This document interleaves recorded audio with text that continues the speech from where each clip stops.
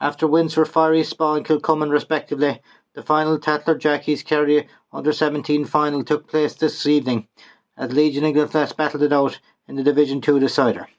With the rain gladly staying clear and the pitch at Legion in superb condition, the match started with a high tempo. Caelan Cronin opened the scoring with a superb effort with the outside of his left foot. Legion's main threat early came from Oisin Fleming and the frees of Dara Murphy. 2 fine points from Jack Rudden led Glenflesk 6 points to 5 up after a hectic 15 minutes. Glenflesk then began to dominate at midfield and made their dominance count with 2 quick goals. James Kelly smashed home the first one, assisted by Cronin and Jamie Moynan. Then Cronin was first to rebound after seeing his penalty saved by Joshua Lade. Legion got a penalty of their own, Fleming hammering it to the net emphatically. Glenflesk went down 5 points up at the break, with the large crowd enthralled by the proceedings. Early in the second half, Glenflesk looked like they would take control with another superb goal.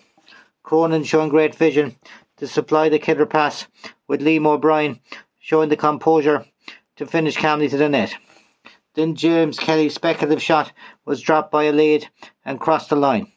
Game over? Nobody told Legion as they stormed back again.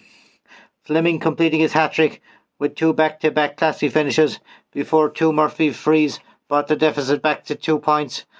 With one more chance, they took a quick free, but time had beaten them and Glenflesk were worthy winners. After the match, the McGilty Cup was presented to the winning captain Jamie Moynan. A real cracker of a game, with Legion almost completing the most unlikely of comebacks. A great way to end the minor year in East Kerry, which saw the county championship return to the region at that level. Commiserations to Legion after their valiant effort to fight back tonight, and congratulations to Glenflesk on a great victory. Thanks for listening and good luck.